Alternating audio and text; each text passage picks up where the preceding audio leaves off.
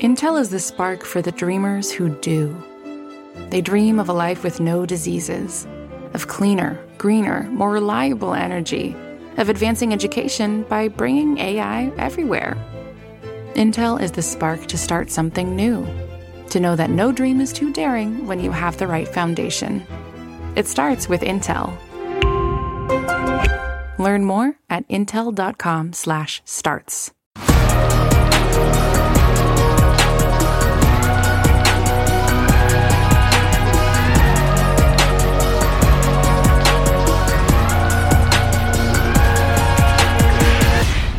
What's up, everybody? It's Anthony Cosenza and John Sheeran from the Orange and Black Insider Bengals podcast. We thought we'd jazz things up a little bit for you live listeners, bringing in some music to start the show. How is everybody? John, how's it going, man?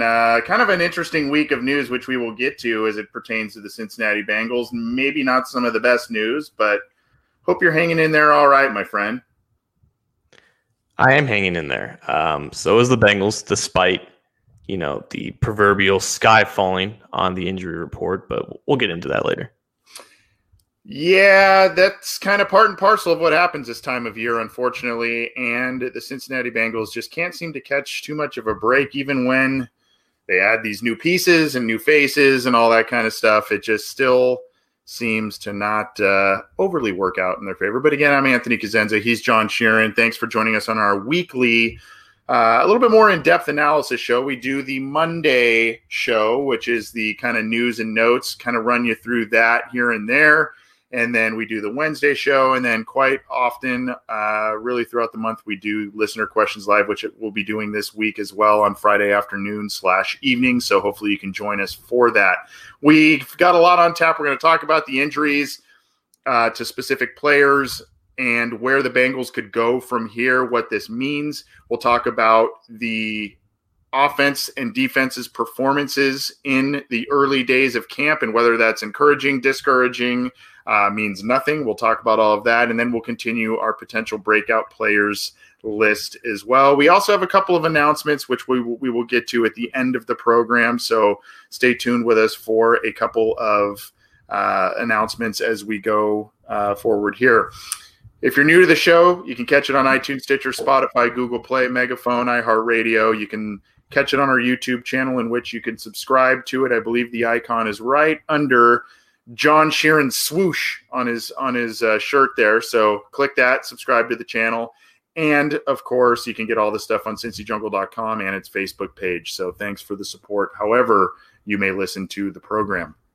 Not sponsored by Nike, but Nike, if you're listening, we're open and available. Yeah. By the way, we are in talks to land a sponsor for something we will be announcing later in the show. So if you do want to sponsor the show, we're always looking. We don't really like to plug that, but if you do want to sponsor the show and you want to reach a broad audience, whether that's in the greater Cincinnati area or throughout the U.S., we actually have a lot of people listening to us internationally too, which is very flattering. If you, your business, your organization, what have you, is maybe looking to expand or reach, give us a shout and we'll chat with you. But yeah, I don't know. Nike's not sponsoring us. That's for sure. Not yet, at least, I guess.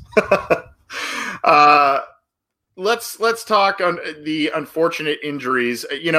John, I took the air even later on Monday than I usually do to do the news and notes, and more injury news just kind of kept coming later that day and then on Tuesday. And it just was like, oh man. So I guess just to recap, AJ Green tweaked hammy, did not practice on Tuesday. I didn't notice. I think he still sat out as well, right? Tuesday, and still kind of on the mend there. We think from all indications he'll be okay, but just not what you want to hear after what occurred to him in training camp. Sean Williams set to miss probably a couple of weeks, it sounds like. It sounded initially far more scary, calf injury. Renell Wren, unfortunately, one of our potential breakout guys, looks like he may be lost for the season with a quadriceps injury. Sounds pretty similar to me to what Gerald McCoy of the Cowboys recently suffered. And gosh, who else am I missing? T. Higgins was hurt. He came back to the lineup on Tuesday. Am I missing anyone so far before we – Did you say the cornerback's name?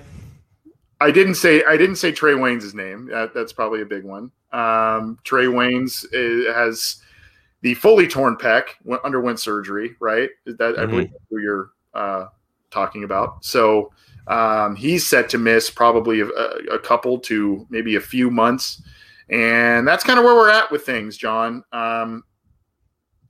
How cynical are you at this point in terms of what we saw last year with so many injuries, really the past couple of years, and where the team is at just a few days into really padded practices and everything? I feel like in general, there's nothing, especially this time of year, that makes the average fan of an NFL team feel more unique than pointing to the injury card. You can go on the ESPN.com/NFL/injuries, and there is a giant list of well over 100 names, all players who are dealing with injuries right now. Yeah. The Bengals, I think, have officially like 4 guys listed as like questionable or out with the injuries that have occurred since the unofficial opening of training camp. But like I could just go through this list for like a minute or two and list a lot of notable names who are also dealing with nagging injuries or potentially season-ending injuries. Every team is going through this. Like the Arizona Cardinals are like the best example. They just signed Robert Alford, who's a cornerback in free agency, so like a 3-year deal in the offseason, and he suffered a torn pec and is out for the year. And their star receiver, DeAndre Hopkins, he's dealing with a nagging hamstring injury, and he's basically day-to-day right now. It's literally the same exact situation as the Cincinnati Bengals are dealing with. I don't see any Cardinals fans jumping off the boat and claiming that the season is lost. Like the loss of Renell Wren, it hurts. The loss of Trey Waynes for the next 8 weeks, it hurts. But these injuries, they don't tank your season like it would if something happened to Joe Burrow. As long as you have the quarterback, as long as you have the majority of the roster and the starting lineup in place, like these things are going to happen. And teams every year, they deal with it and they move on. Like this is not anything new with any team. I think with the Bengals specifically, when you had what happened to AJ Green last year in the beginning of training camp, there's always like 1 or 2 very serious injuries, I guess, that happen within the first 2 weeks of training camp, because that's when the pads come back on, that's when the contact begins, and that's when just freak things happen, like what happened to Trey Waynes, because he didn't get hurt on the field. He got hurt lifting weights in the locker room or inside the stadium. And like some of the things will happen in walkthroughs, some of the things will happen in non-contact situations. Like it doesn't matter. These things happen to every team, but it makes, I guess, fans feel special if it happens to them too much. Like, oh, this always happens to us. This is always why we don't reach our potential. Every team deals with this. And I understand it's frustrating to see, especially with a guy like Green, who's continued to have some nagging injuries. But if I were to just say that, it's a minor hamstring injury. Like it's just a little tightness in there. He's not going to go for a couple of days because of it, because he doesn't need to. He doesn't need to practice around it, even if he has a new quarterback. These things are not that big of a deal, but we'd like to make it into a bigger deal because it just makes us feel better. Bengals fans have a tendency, and I'm super guilty of it as well. Bengals fans have a tendency to make some mountains out of molehills at times. And I think with the injury front, it's kind of the why me, why us type of cry to the heavens sometimes. And every team deals with this. It's really about how you respond, how you've built your roster to help yourself overcome these inevitable injuries. Thankfully, this year, the Bengals did a lot more in free agency, continue to do more in free agency after more injuries hit. And so, they've set themselves up a little bit better this year than they have in years past to be able to rebound. One guy we failed to mention that was kind of in the injury camp. He didn't get injured in practices, injured last year. Rodney Anderson, the running back, was waived, after failing a physical, just not recovered yet, unfortunately. And, who knows what's going to happen with his career going forward. So let's talk possible, before we kind of talk about, worries and all that kind of stuff. Do you think the Bengals search again, like get a Mike Daniels type of player or someone like that out there on the free agency market to help you quell the losses short-term for Sean Williams, long-term for Rodney Anderson, Trey Wayne. I mean, we talked about it with Trey Waynes a little bit. We don't really see that happening, but I mean, some of these other guys now that are piling up, defensive tackle again with Renell Wren. Is that something you see that they will dive back in there, or will they do kind of the traditional Bengals thing and say, we're fine with what we have in house? They've only got 4 interior defensive linemen, true interior defensive lineman on the roster right now, I believe. Right, and that's got to be like the place that if they were to add someone else, that's where they would add it to, which, it's just compounding on what has happened, and they already went out and got a guy in Mike Daniels, but I think they have to wait until they actually put Renell Wren on IR if that's indeed where he's going to go, if he's going to miss the entire year. And I've heard, fans say Snacks Harrison, Damon Harrison is the guy that they should look at. Honestly, they need depth at that position at nose tackle because they don't really have a true backup to DJ Reader at that spot. And I think with the other current holes on the roster, I think you already have in-house replacements already for them. With Sean Williams, I'm not sure they're going to be going for someone if he's going to be back. If not by the season opener, by the first couple of weeks, he's already going to be just a rotational guy at best, and you can just have Brandon Wilson take those snaps as the third safety. With Rodney Anderson, I wonder if they're going to just put him on IR after he goes unclaimed through waivers, which I think is still in the process of doing right now. But they have, it's not going to be hard to replace the guy who didn't play at all last year at a position that doesn't get a lot of rotation in the game at running back for them anyways. So Samaje Perine was brought back because they really like him. And I think he'll be fine as the fourth running back on the depth chart behind Travion Williams. He probably won't be active anyways, so they're good to go there. With Wren, unfortunately, it's not just about having depth for DJ Reader. I think Wren was the replacement for Josh Tupou when they're in their big 5-2 packages, has the 5-tech or the 4-eye or the 34 defensive end. The only guy I think in-house that they can have to replace him is Andrew Brown, who's been used a lot as an edge rusher over the past year or so when he's actually been on the field. But the guy was always an interior rusher coming out of college. That's where he thrived in the Senior Bowl. That's where he thrived in terms of production-wise at Virginia. But for depth purposes, for the roster purposes, he was used as an edge rusher because they didn't have a lot of depth there. They just signed like 2 edge rushers off the market, albeit not very big guys or very big names. They're getting Khalid Kareem back eventually from the COVID reserve list. They have enough depth at the moment at edge rusher. They don't have anyone left at 5 technique or just in general in depth at defensive tackle. So it's time to just end that experiment of having Andrew Brown on the edge, put him inside, put him at the 5 technique. He's got plenty of length there. He's got plenty of explosion to hold the point of attack. Make him also a rotational guy behind I can just keep that rotation fresh because they're just going to need as many bodies there as possible, and they can't fool around and have Andrew Brown on the edge anymore. You're seeing the article on CincyJungle.com written by my esteemed co-host, John Sheeran there. And, it seems to be pretty significant what's happening with Renell Wren, and the Bengals are moving on.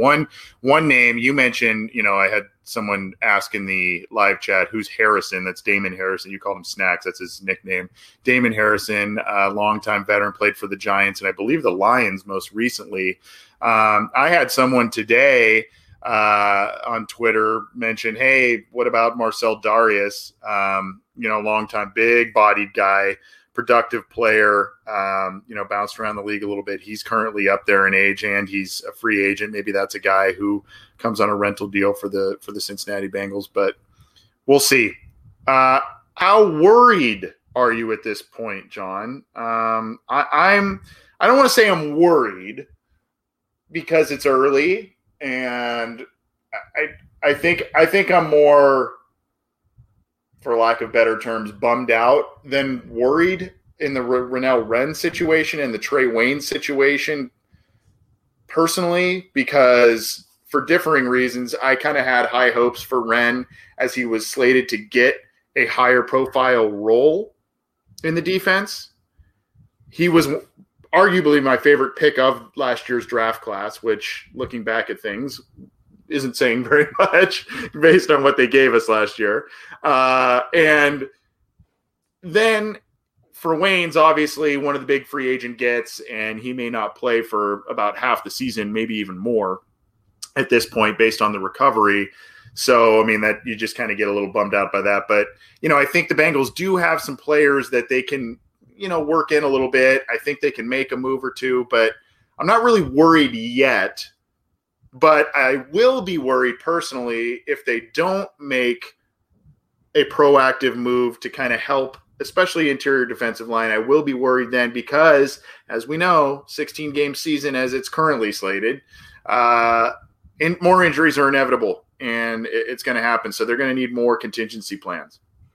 And those contingency plans can be helped by the fact that they can have 16 guys in the practice squad, like Trey Deshawn and a couple other guys who are just little known names on the defense line. Like, they're going to keep a lot of guys there on the practice squad with the help of having 4 extra spots there. Again, it depends on what they do in terms of roster moves of getting these guys on the PUP list or on the IR. That frees up open roster spots. And also, you can have as many guys come off of IR this year as you want. It's unlimited. It's not like 2016 where they chose Cedric Bierman over William Jackson, who was also coming off that torn pectoral as well. So I'm not worried about these specific injuries derailing your season, because if your season lies on your second cornerback and essentially a rotational defensive tackle, your season's tanked anyways. Like, the Green injury is something to monitor, and I think they're doing that. They're keeping extra precautions. Essentially, he's the new Tyler Eifert at this point, a guy that they're just going to minimize the workload up until the season. And once the season happens, of course, they're going to maximize using AJ Green because he's AJ Green, and he makes the offense flow in a way that it doesn't flow when he's not out there. So, keeping Green healthy is important. T. Higgins reemerging or getting back into the swing of things as he's working through his own hamstring injury. That's also important with how the depth of that wide receiver position is going to go. I guess there's a slight worry with, Burrow not getting a lot of reps with some of those guys, because also John Ross is away from the team now as well. So really the only established veteran that he's working with is Tyler Boyd, and we can talk about the connection he's forming in there with as well. But it all depends on how this offense is going to go with Burrow, and keeping him healthy is the most important thing at all. Like, Trey Waynes, losing him sucks. Renell Brown specifically, like, at this point, next year, he's going to be 25, 26 years old. He's only going to have about 11 games worth of experience up to his career at that point. And as a guy who was still putting it together from a technical perspective, like, it's going to be a tough road for him to get back into a prominent role on this defense. And therefore, for a long-term outlook, it's going to be tough for him to establish himself in this league going forward, because as athletic and as strong as he is, that lack of experience with how old and how far into his career that he is, it's just going to be hard for him, and it's going to be an uphill battle. And it's kind of why I think teams a lot of times prioritize youth for the draft picks. Like, he was one of the older prospects that they drafted last year, and the fact that he didn't have a lot of, experience leading up to it, and then now he's had 2 major injuries that have ended his first 2 years. That's going to be tough, but that, I guess, is my biggest worry from a roster standpoint. Like, how are they going to manage that depth now? And if they do utilize Andrew Brown there, it'll alleviate the pain a little bit. And if they do bring in another body, instead of having a guy like Trey Deshawn take over that backup role behind DJ Reader, that'll make me feel a little bit better. But in terms of an overarching season outlook, these injuries don't really mean that much or move the needle. Look, it's an interesting point with the Wren situation, him being old for the amount of years accrued and everything. The thing that's kind of ironic about that, John, is with the age situation with Wren is he's older, but he was still viewed as a project guy, right? I mean, usually the young guys you kind of figure those are the project guys that didn't show much in college, but they have, they've got all the physical traits that you look for. Well, that was Wren, but he was up there in age, and maybe that caused him to slip a little bit into the 4th round. But like you said, now time is an issue in terms of his career, because he's older and he's a player this year that you would have hoped that with increased snaps, he'd get his feet under him and then he would show the ability to match the potential. And you've almost got, not to the same extent, but you've kind of got a Margus Hunt type of situation now where, he's still a project in the making, and he's not getting a lot of snaps in his first couple of years. And that is worrisome. John, we're also getting a lot of comments here in the chat, and I feel like we have to say this every single show. I'm seeing our good friend Mike Holbrook, O-line is Derek Jones, O-line is a concern. Why aren't they going after O-line? Look, guys, they like the offensive line much more than we do. That is painfully apparent. And there was a puff piece by Jeff Hobson, God bless him, a Bobby Hart puff piece a little bit that was talking about how guys were lifting him up as a leader in the offensive line position room. That must be so if they're publicly saying that, but some other things make us wonder otherwise. But, we wanted them to do more, maybe get a higher profile guy in free agency, more so than a Xavier Su'a-Filo. They like the offensive line state more than we do. And that's probably, I mean, they still might get a guy, John, but I mean, that's kind of, that's where we keep coming to it with the offensive line situation. Yeah, the offensive line isn't changing unless they themselves also experience injury issues. Right. But going back to the defensive line real quick, I will say that when I looked up how many snaps the Bengals are losing now at nose tackle from the losses of Ryan Glasgow, Josh Tupou, and Rennell Wren last year, the three of them combined for 99 snaps at nose tackle. Like, honestly, even for having three defensive tackles on the field for about 30% of the time, they didn't use a lot of guys at the 0-1 tech spot. It was a lot. It was technically they cheated because they had guys at like the 2-eye, which is essentially almost a B gap player at that point, and that's kind of how PFF charts it like that. But there are ways to compensate around not having a nose tackle on the field. You can either sugar the A gap with your linebackers, or just have guys scrape over the top there, or just have a guy at that 2-eye spot right over the guard. So, you know, they didn't utilize a lot of nose tackle aside from Andrew Billings last year, and I think that's kind of going to be the case this year with DJ Reader taking over for Billings now. They're just going to have some type of rotation there and just trying to compensate the losses. Maybe they add one more body there because they just want to have a distinguished backup to DJ Reader in case something happens to him, God forbid. But right now, they're not losing that. Like, the losses of Glasgow, Tupou, and Wren, they suck for depth purposes. But in terms of actual in-game participation and impact, they're not really losing a lot of snaps here. Totally valid. And I think it's just more – the Bengals want to be multiple on defense. They want to be versatile on defense. They want the rotation up front, and they want to be fresh. They want, and ironically, the rotation and all of that was also kind of in an effort, not only for effectiveness purposes, but also for health purposes for guys like Geno, Reader, so they're not getting completely worn out and potentially get injuries because of so much wear and tear. But unfortunately, that just that's not totally coming to fruition there. But not great news on the injury front for the Cincinnati Bengals. Intel is the spark for the dreamers who do. Those with ambitious, out-of-reach ideas begging to become real solutions. They share a vision for how our world and our lives can thrive when bold thinking meets strong silicon. They dream of a life with no diseases, of cleaner, greener, more reliable energy through the power of supercomputing. They dream of trust and privacy for all, of advancing and expanding education by bringing AI everywhere. Intel is the spark to start something new, to build something better, to know that no dream is too daring when you have the right foundation. It starts with Intel. Learn more at intel.com/starts.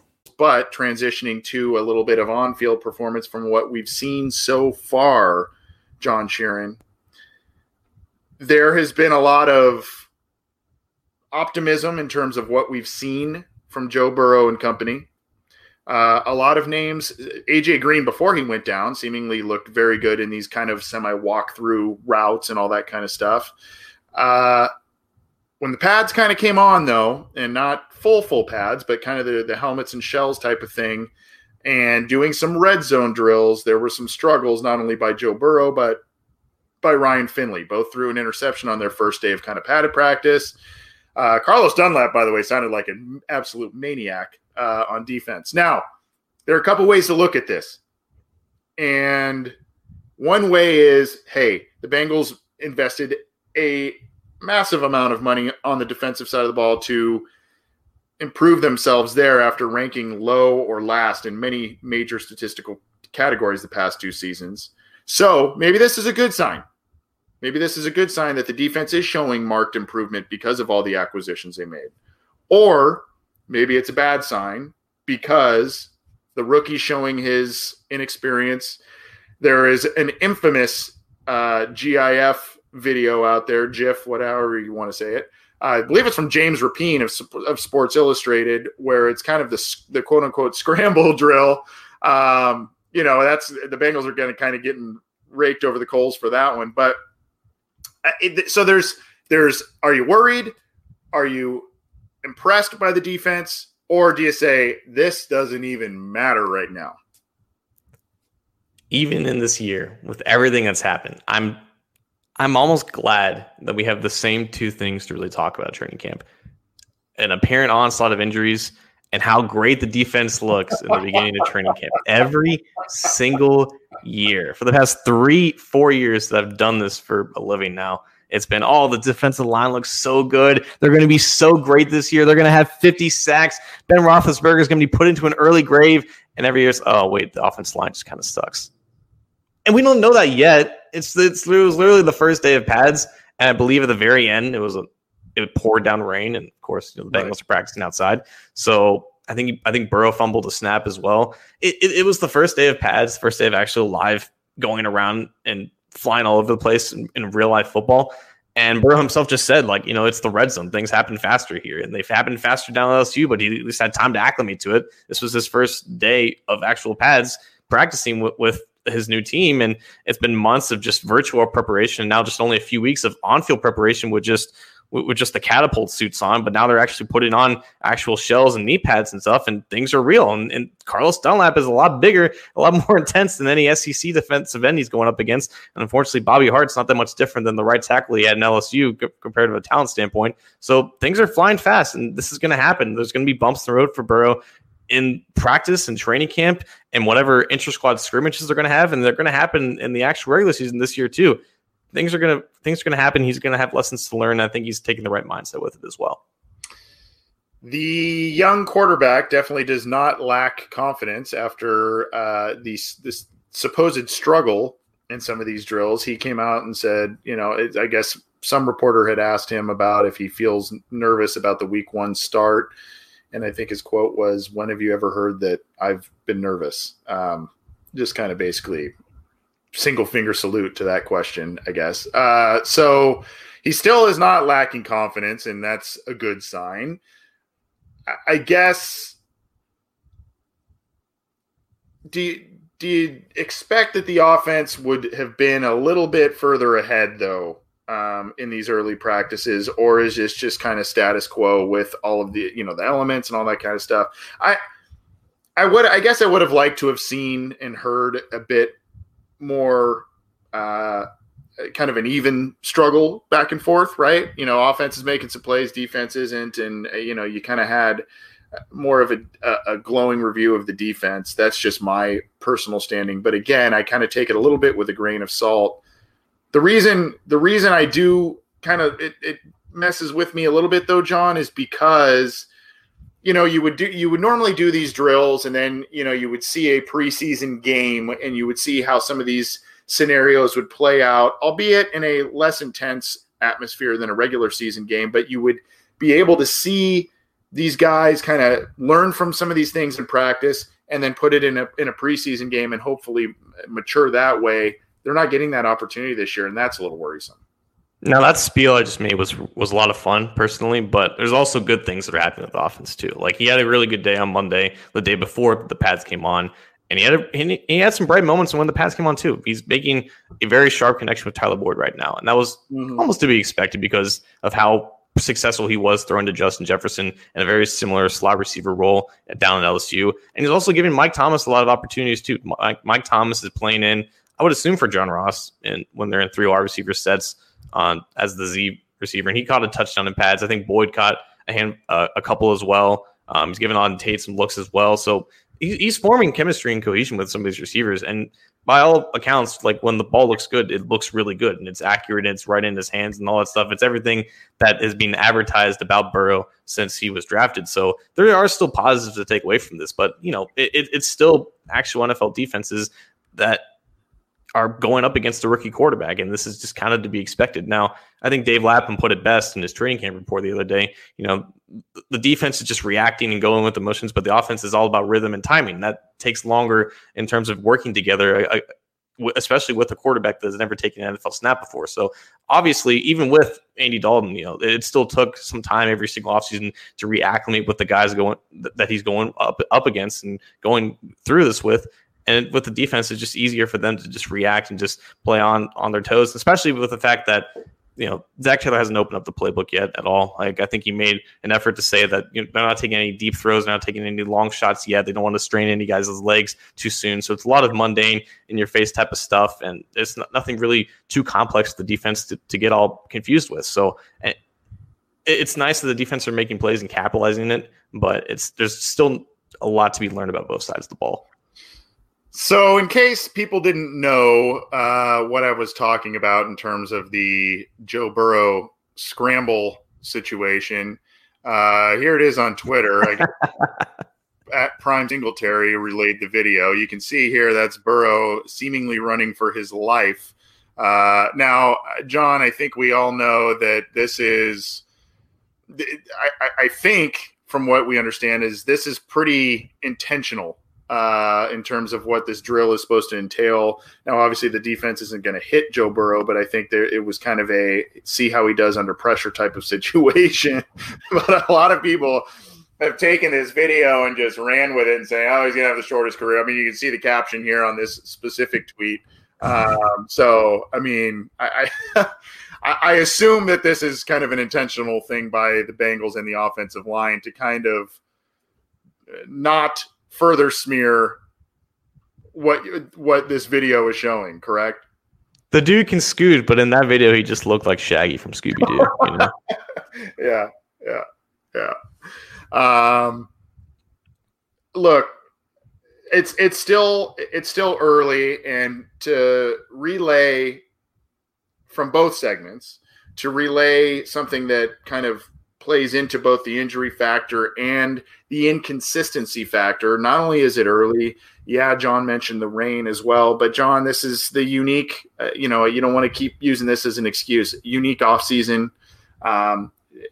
Potentially some of these injuries are because of players not being around the team in certain spring and summer workouts, mini camps, all that kind of stuff. Maybe that plays into it. And again, this rapport that could have been built in rookie mini camps and all that kind of stuff, that just was not available because of the pandemic. So maybe, and again, with the injuries, the Bengals are in the same camp as every other team in the NFL, because every other team in the NFL has the same handicap where they have not been able to do that. So week one might be a little sloppy, folks.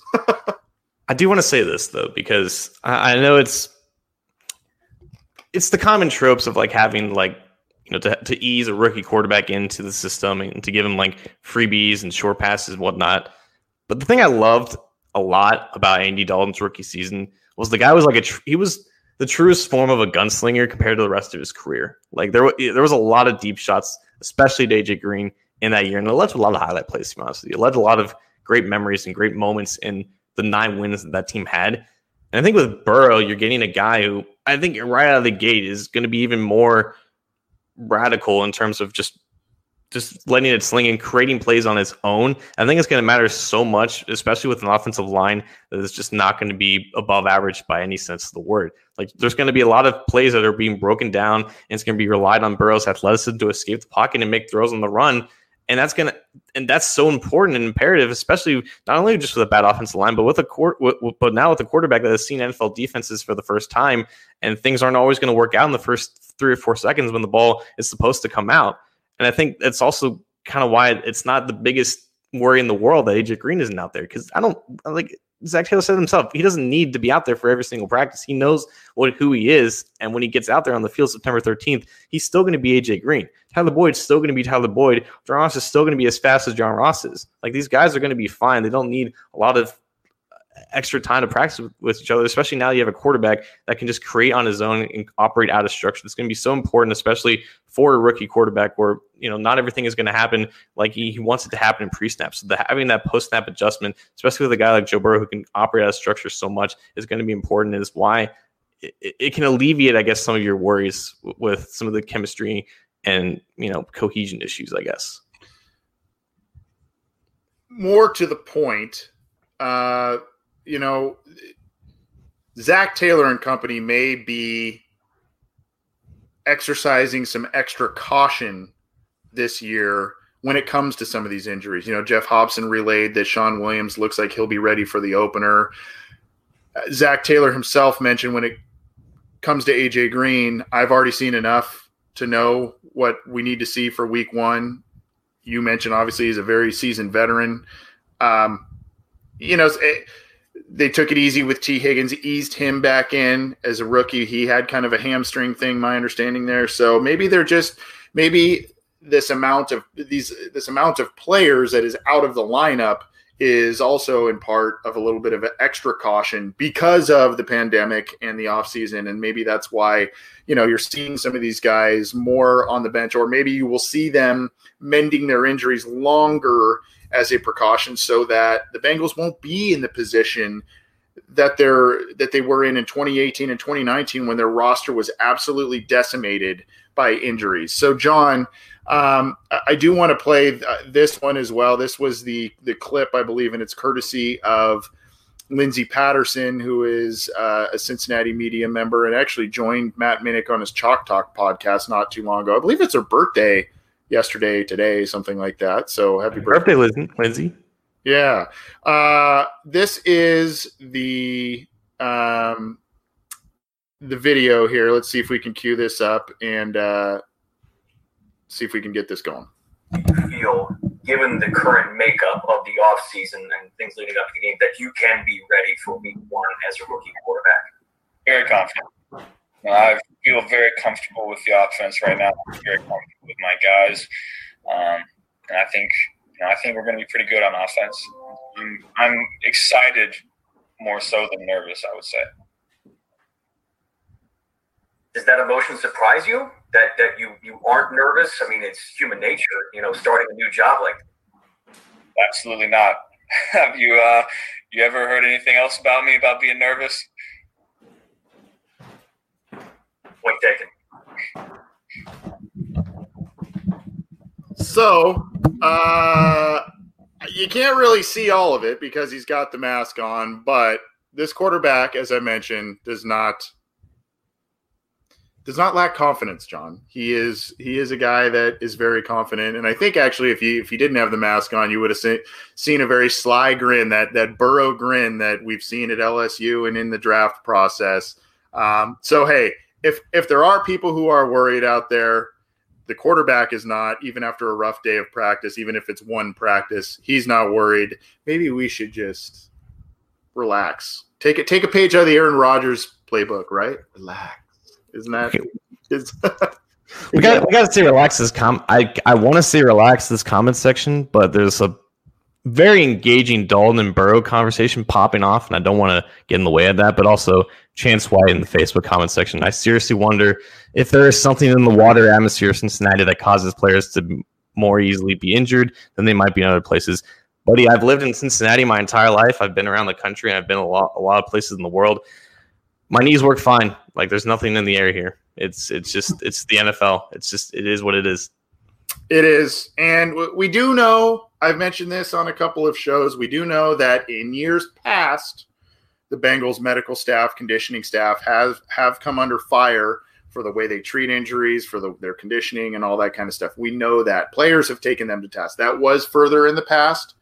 And as I've mentioned, Zach Taylor brought in a new strength and conditioning staff last year upon his arrival. So, and Marvin Lewis made steps to bring that medical staff up to snuff, bring in the right people there. So, we're giving the team the benefit of the doubt and that they have the right professionals in both of those areas to do whatever they can to prevent and heal these up as much as possible. But, look, you mentioned it, John. There's a big list out there. It's findable. You can see all the injuries that players and teams are suffering through right now.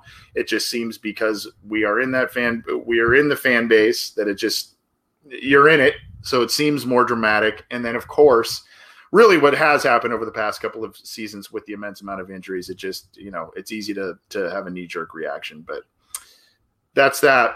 This is the Orange and Black Insider Bengals podcast. We've been talking all things training camp with the Cincinnati Bengals. A little bit different looking training camp this year, but the boys are out there practicing, getting work in, and this new look team is showing us a lot so far. A lot and a little, I guess, because of the preseason issue. But we appreciate you joining us. He's John Sheeran. I'm Anthony Cosenza. You can get this show wherever you get your podcasts, on audio platforms, or you can get it on our YouTube channel as well as Cincy Jungle's Facebook page. Before we get to our potential breakout players list, John, so that people don't miss the announcement at the end of the show, I'm gonna make a couple of announcements if you're okay with that, my friend. Drop the hammer, dude. Boom. Look, so we teased it a little bit on Monday.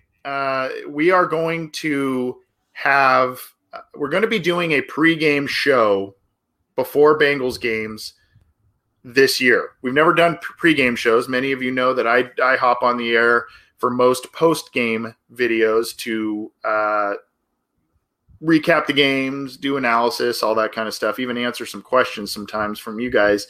But we're going to do a pregame thing. It's going to be kind of more of a casual atmosphere, almost a tailgate type of thing. And I got to credit Matt Minnick on this one because, he's kind of saying, how are people going to tailgate this year? We should give them something, do something. So it's probably going to be more of a casual style, probably have some giveaways, some guests, and it's going to be a combination of myself, John, and Matt kind of talking about the game coming up and a little more casual atmosphere. So we're going to give you even more coverage on Cincy Jungle and the Orange and Black Insider Bengals podcast. Join us before games if you are able.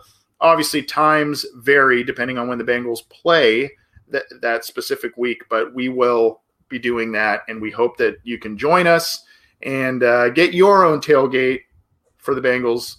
Get everything started with us as the Bengals go to kickoff. So join us for that. The other thing we have on tap is a potential interview coming up in the very near future with Mike Daniels. We're going to be speaking further with his representation.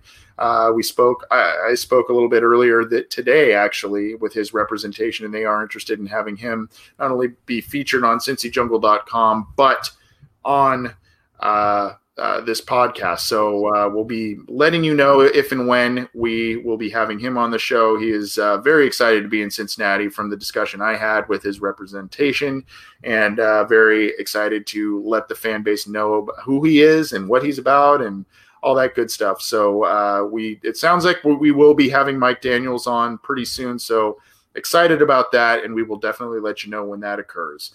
We also mentioned that the pregame, we won't say quite yet because we are finalizing this as well, but we will have a flagship sponsor of our pregame show. So we'll definitely let you know as that comes up. And if you are interested in sponsoring this show, we'll definitely have some conversations with you about that. We appreciate the support. All right. Enough announcements, John. Let's get to the potential Bengals breakout player list. I think we skipped this last week as in a matter of time and stuff, but who do you have this week?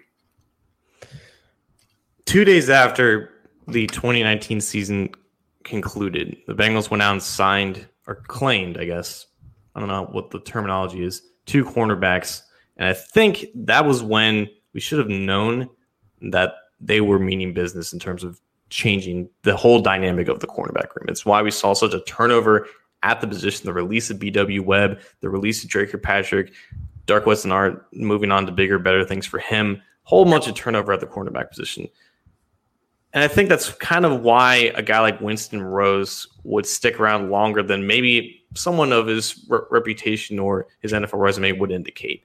Because as a guy who's already 26, 27 years old, he hasn't accrued a single year in the NFL because he's been in the Canadian Football League for the past 3 years. And I think a lot of fans already know about Winston Rose, at least at the surface level, playing 3 years in the CFL, the last 2 seasons having, I think, 14 combined interceptions, including 9 last year, which is the reason why I think he was on the radar for the Bengals in the first place.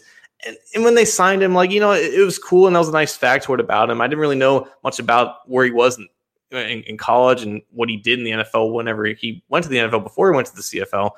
But I'm like, all right, fine, it's cool. And like this, it's just depth of the cornerback position. Maybe he makes a few plays in training camp or whatnot, and you don't want to give Winston Rose or a player like him a surefire starting opportunity unless it just happens to be where that's just the only situation or option available for you.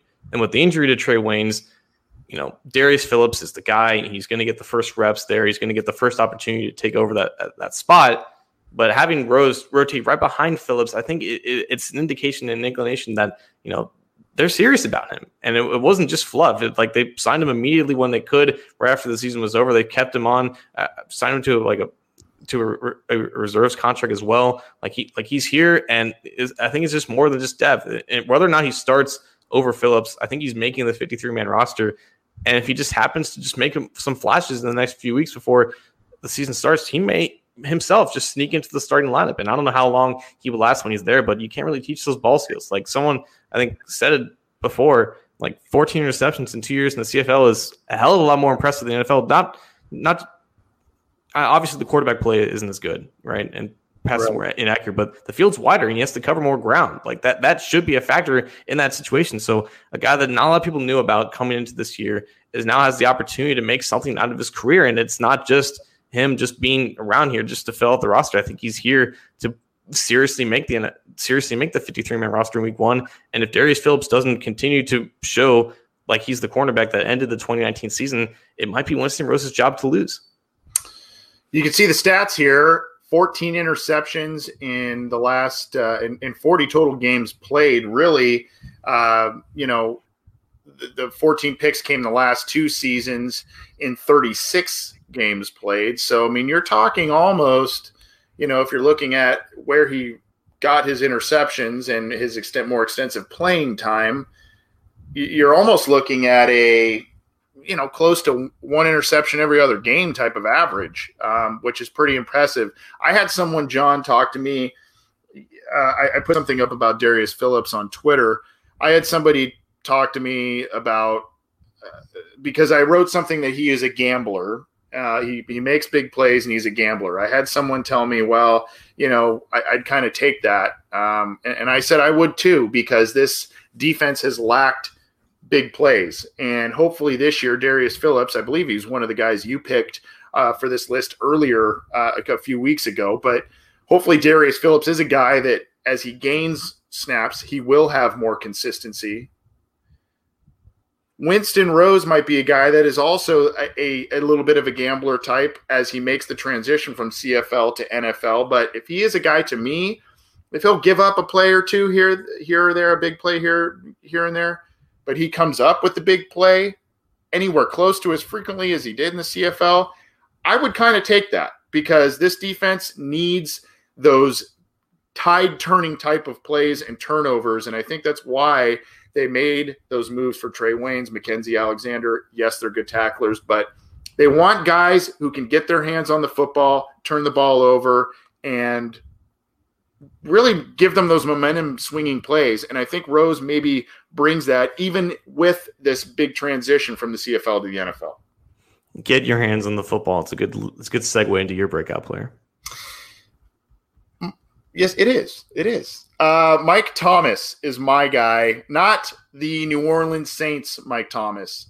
Mike Thomas is a guy that the Bengals brought in this year, obviously has ties with Zach Taylor from the Rams. Mike Thomas was a guy, for those of you who are big Joe Goodberry fans out there, which I assume almost everybody is who listens to this program, Mike Thomas was one of Joe Goodberry's favorite draft guys in that specific class. Now, there were 2 Mike Thomases in that class. We're not talking about the Ohio State one. We're not talking about the guy that's in New Orleans and gets like 120 catches a year. We're talking about Mike Thomas, the kid from southern Missouri, and a guy that Mississippi, thank you.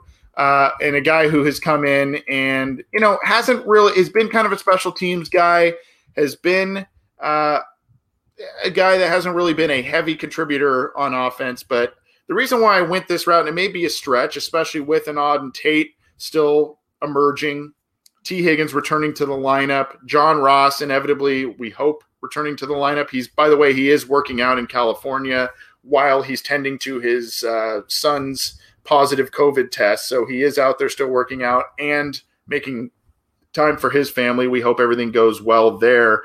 But we assume if everything goes okay, John Ross will be back as well. Let's cross our fingers on that one. So you kind of say, well, where does Mike Thomas fit at this point? Well, Mike Thomas has been making plays, as John alluded to, in some of these early practices. He's building a rapport with Joe Burrow, and that kind of thing goes a long way. Now, if Mike Thomas can prove to be a special teams guy, that's something that would play in his favor as well. But he has a little bit of an uphill battle, I guess, to make this team. But he is showing things in camp early on that make him valuable. Now, if you look at the touchdowns, he hasn't scored a touchdown in the NFL. He's only got 10 career receptions, and he kind of got buried on the depth chart in Los Angeles because of many players, Robert Woods and Cooper Kupp and all those guys that he fell behind. So, he's got an uphill battle here, but I think that these practices are showing that he's comfortable in Zach Taylor's system. He knows where to go, and we know that Joe Burrow likes to spread the ball around. I think Mike Thomas can maybe make this roster, maybe not be a fantastic statistical guy, but a valuable guy on third down, a reliable guy because of the rapport that he's building with Joe Burrow early on. Admittedly, 2016 was like one of the first years I actually took like scouting seriously, I guess. And I loved Mike Thomas as well in that class. I think I saw OSU Mike Thomas play, and I saw SMU Mike Thomas play, and only one of them was making these acrobatic catches in the end zone.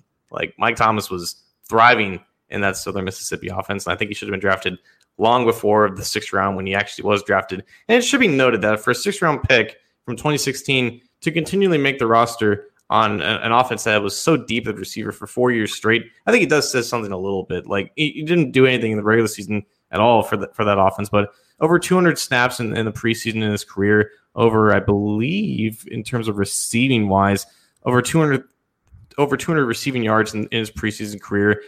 Has no touchdowns, but only a handful of drops as well. Like, he made the rounds the preseason every single year, and then special teams in the actual regular season, he was a regular contributor as well. So Zach Taylor, when he first went to Los Angeles, Mike Thomas was entering his 2nd year. He saw him for a couple of years. They only signed one, free agent on at the receiver position. That was Mike Thomas, and I think it says something that he's the first guy up after John Ross is not with the team right now. Like, they had other players like Stanley Morgan and Damian Willis who just came off the PUP list that were able to take the snaps, but it was Mike Thomas. It was him. It was a guy who has been in an offense that Zach Taylor's familiar with for a couple of years now. So I think that says a lot. And it wasn't really something that I really expected, I guess. I think for the most part, I thought that a guy like Willis or Morgan would have the upper hand in terms of making the roster. But at this point, like, I would be shocked if they keep 7 receivers if Mike Thomas wasn't one of them. And like we saw last year, this is the position that just gets pummeled with injury sometimes.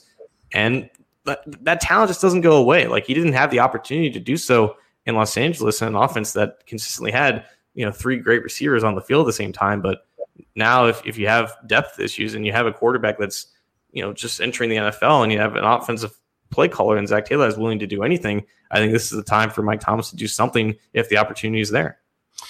We know that this league is a, who league, and it's a league built on connections, as really a lot of businesses or organizations are. I mean, it's kind of who you know and the connections you've built in the past. And the wide receiver position is a really interesting group this year, John. And we know that it's going to be a scrum.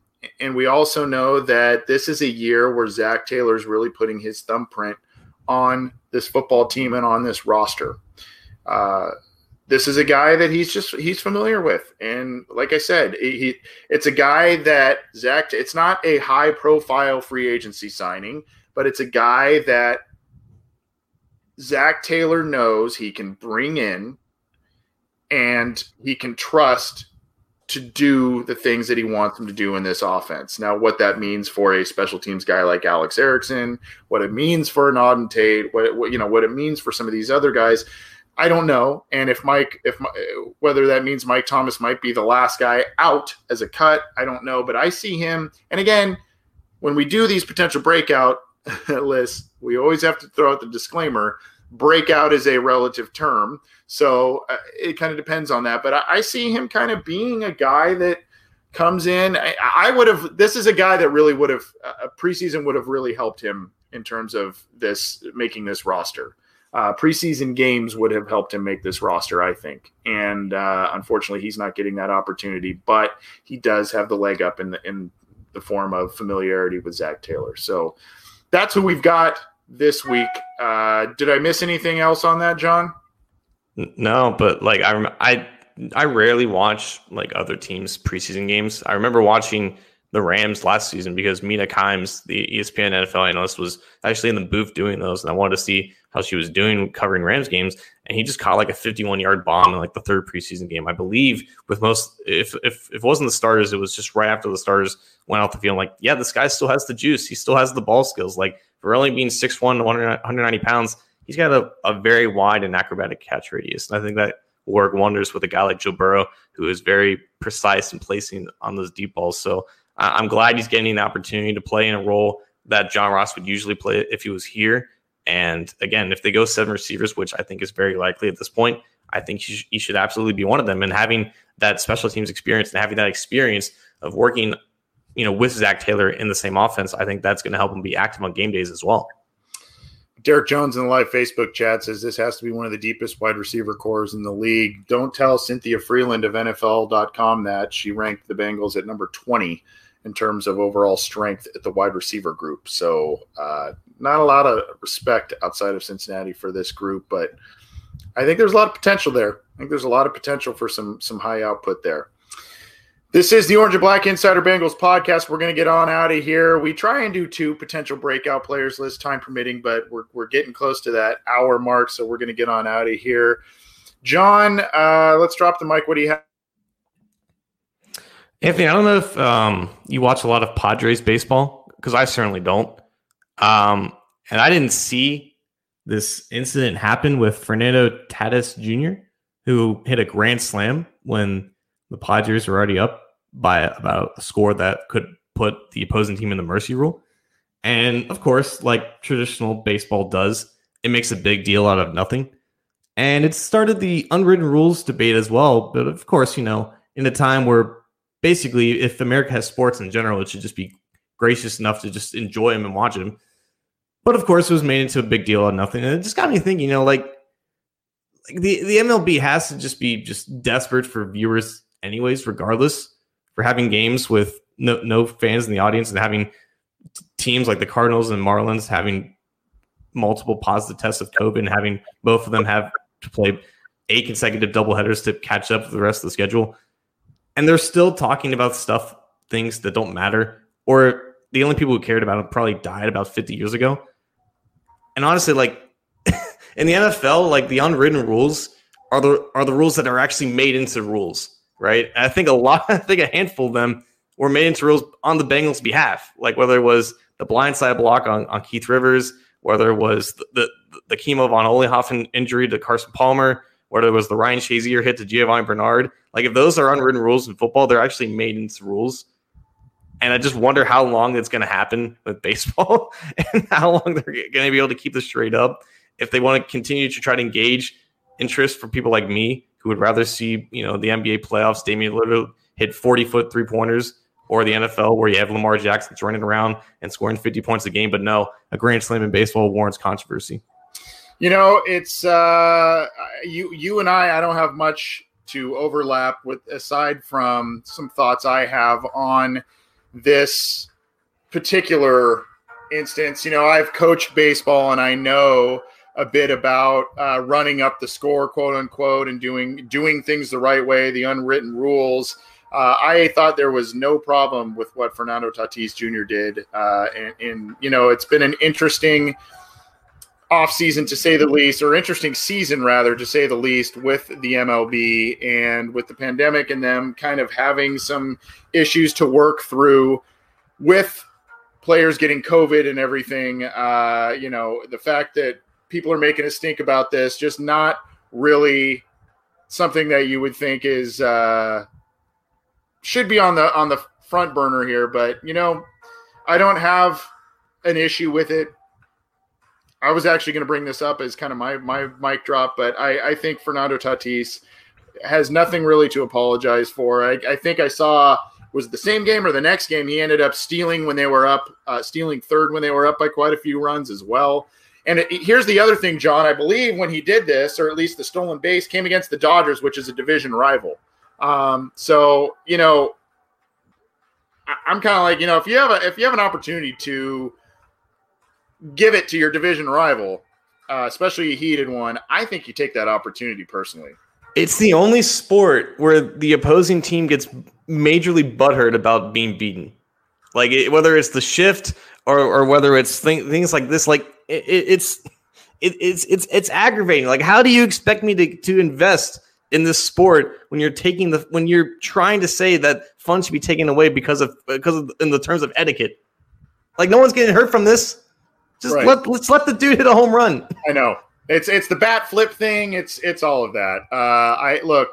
I've coached high school baseball, like I said, and I've had instances where scores have been run up on us and we ran up scores. Yeah, there's some bitter feelings that happen with us, but at some point you also are competitors and you got to say, look, same goes with football.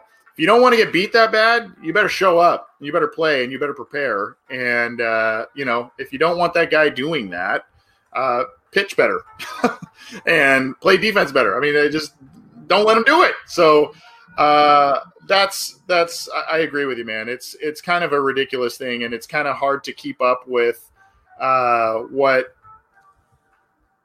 all these rules are. What's an unspoken rule for you in football? You mentioned a couple. What's kind of one in football? Do you think this pertains to football and running up the score? And I mean, we know Sam Weish infamously did this with Jerry Glanville years and years ago against the Oilers, and they had a contentious relationship.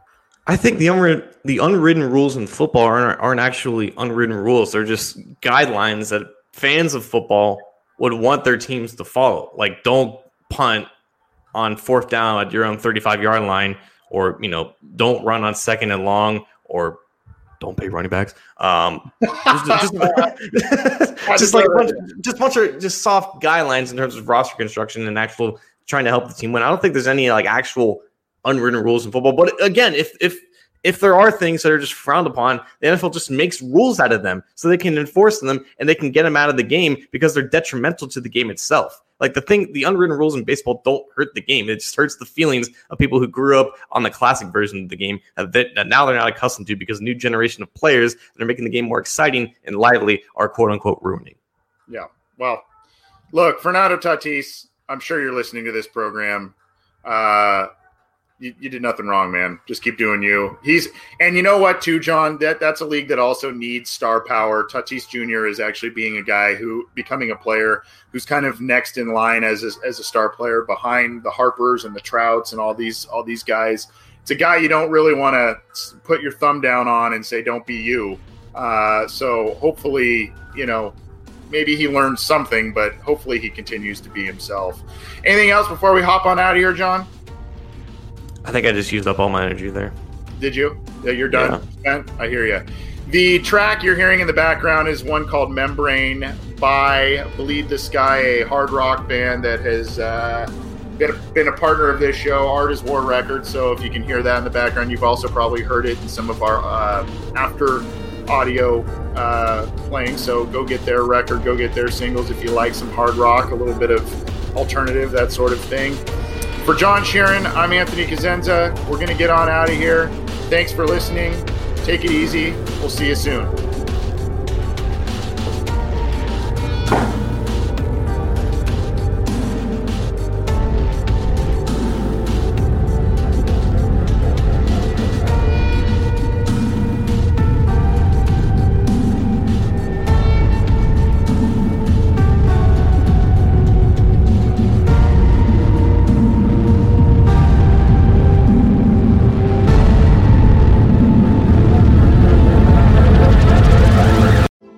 Intel is the spark for the dreamers who do.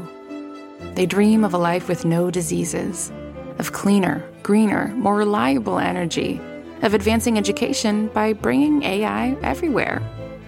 Intel is the spark to start something new, to know that no dream is too daring when you have the right foundation. It starts with Intel. Learn more at intel.com/starts.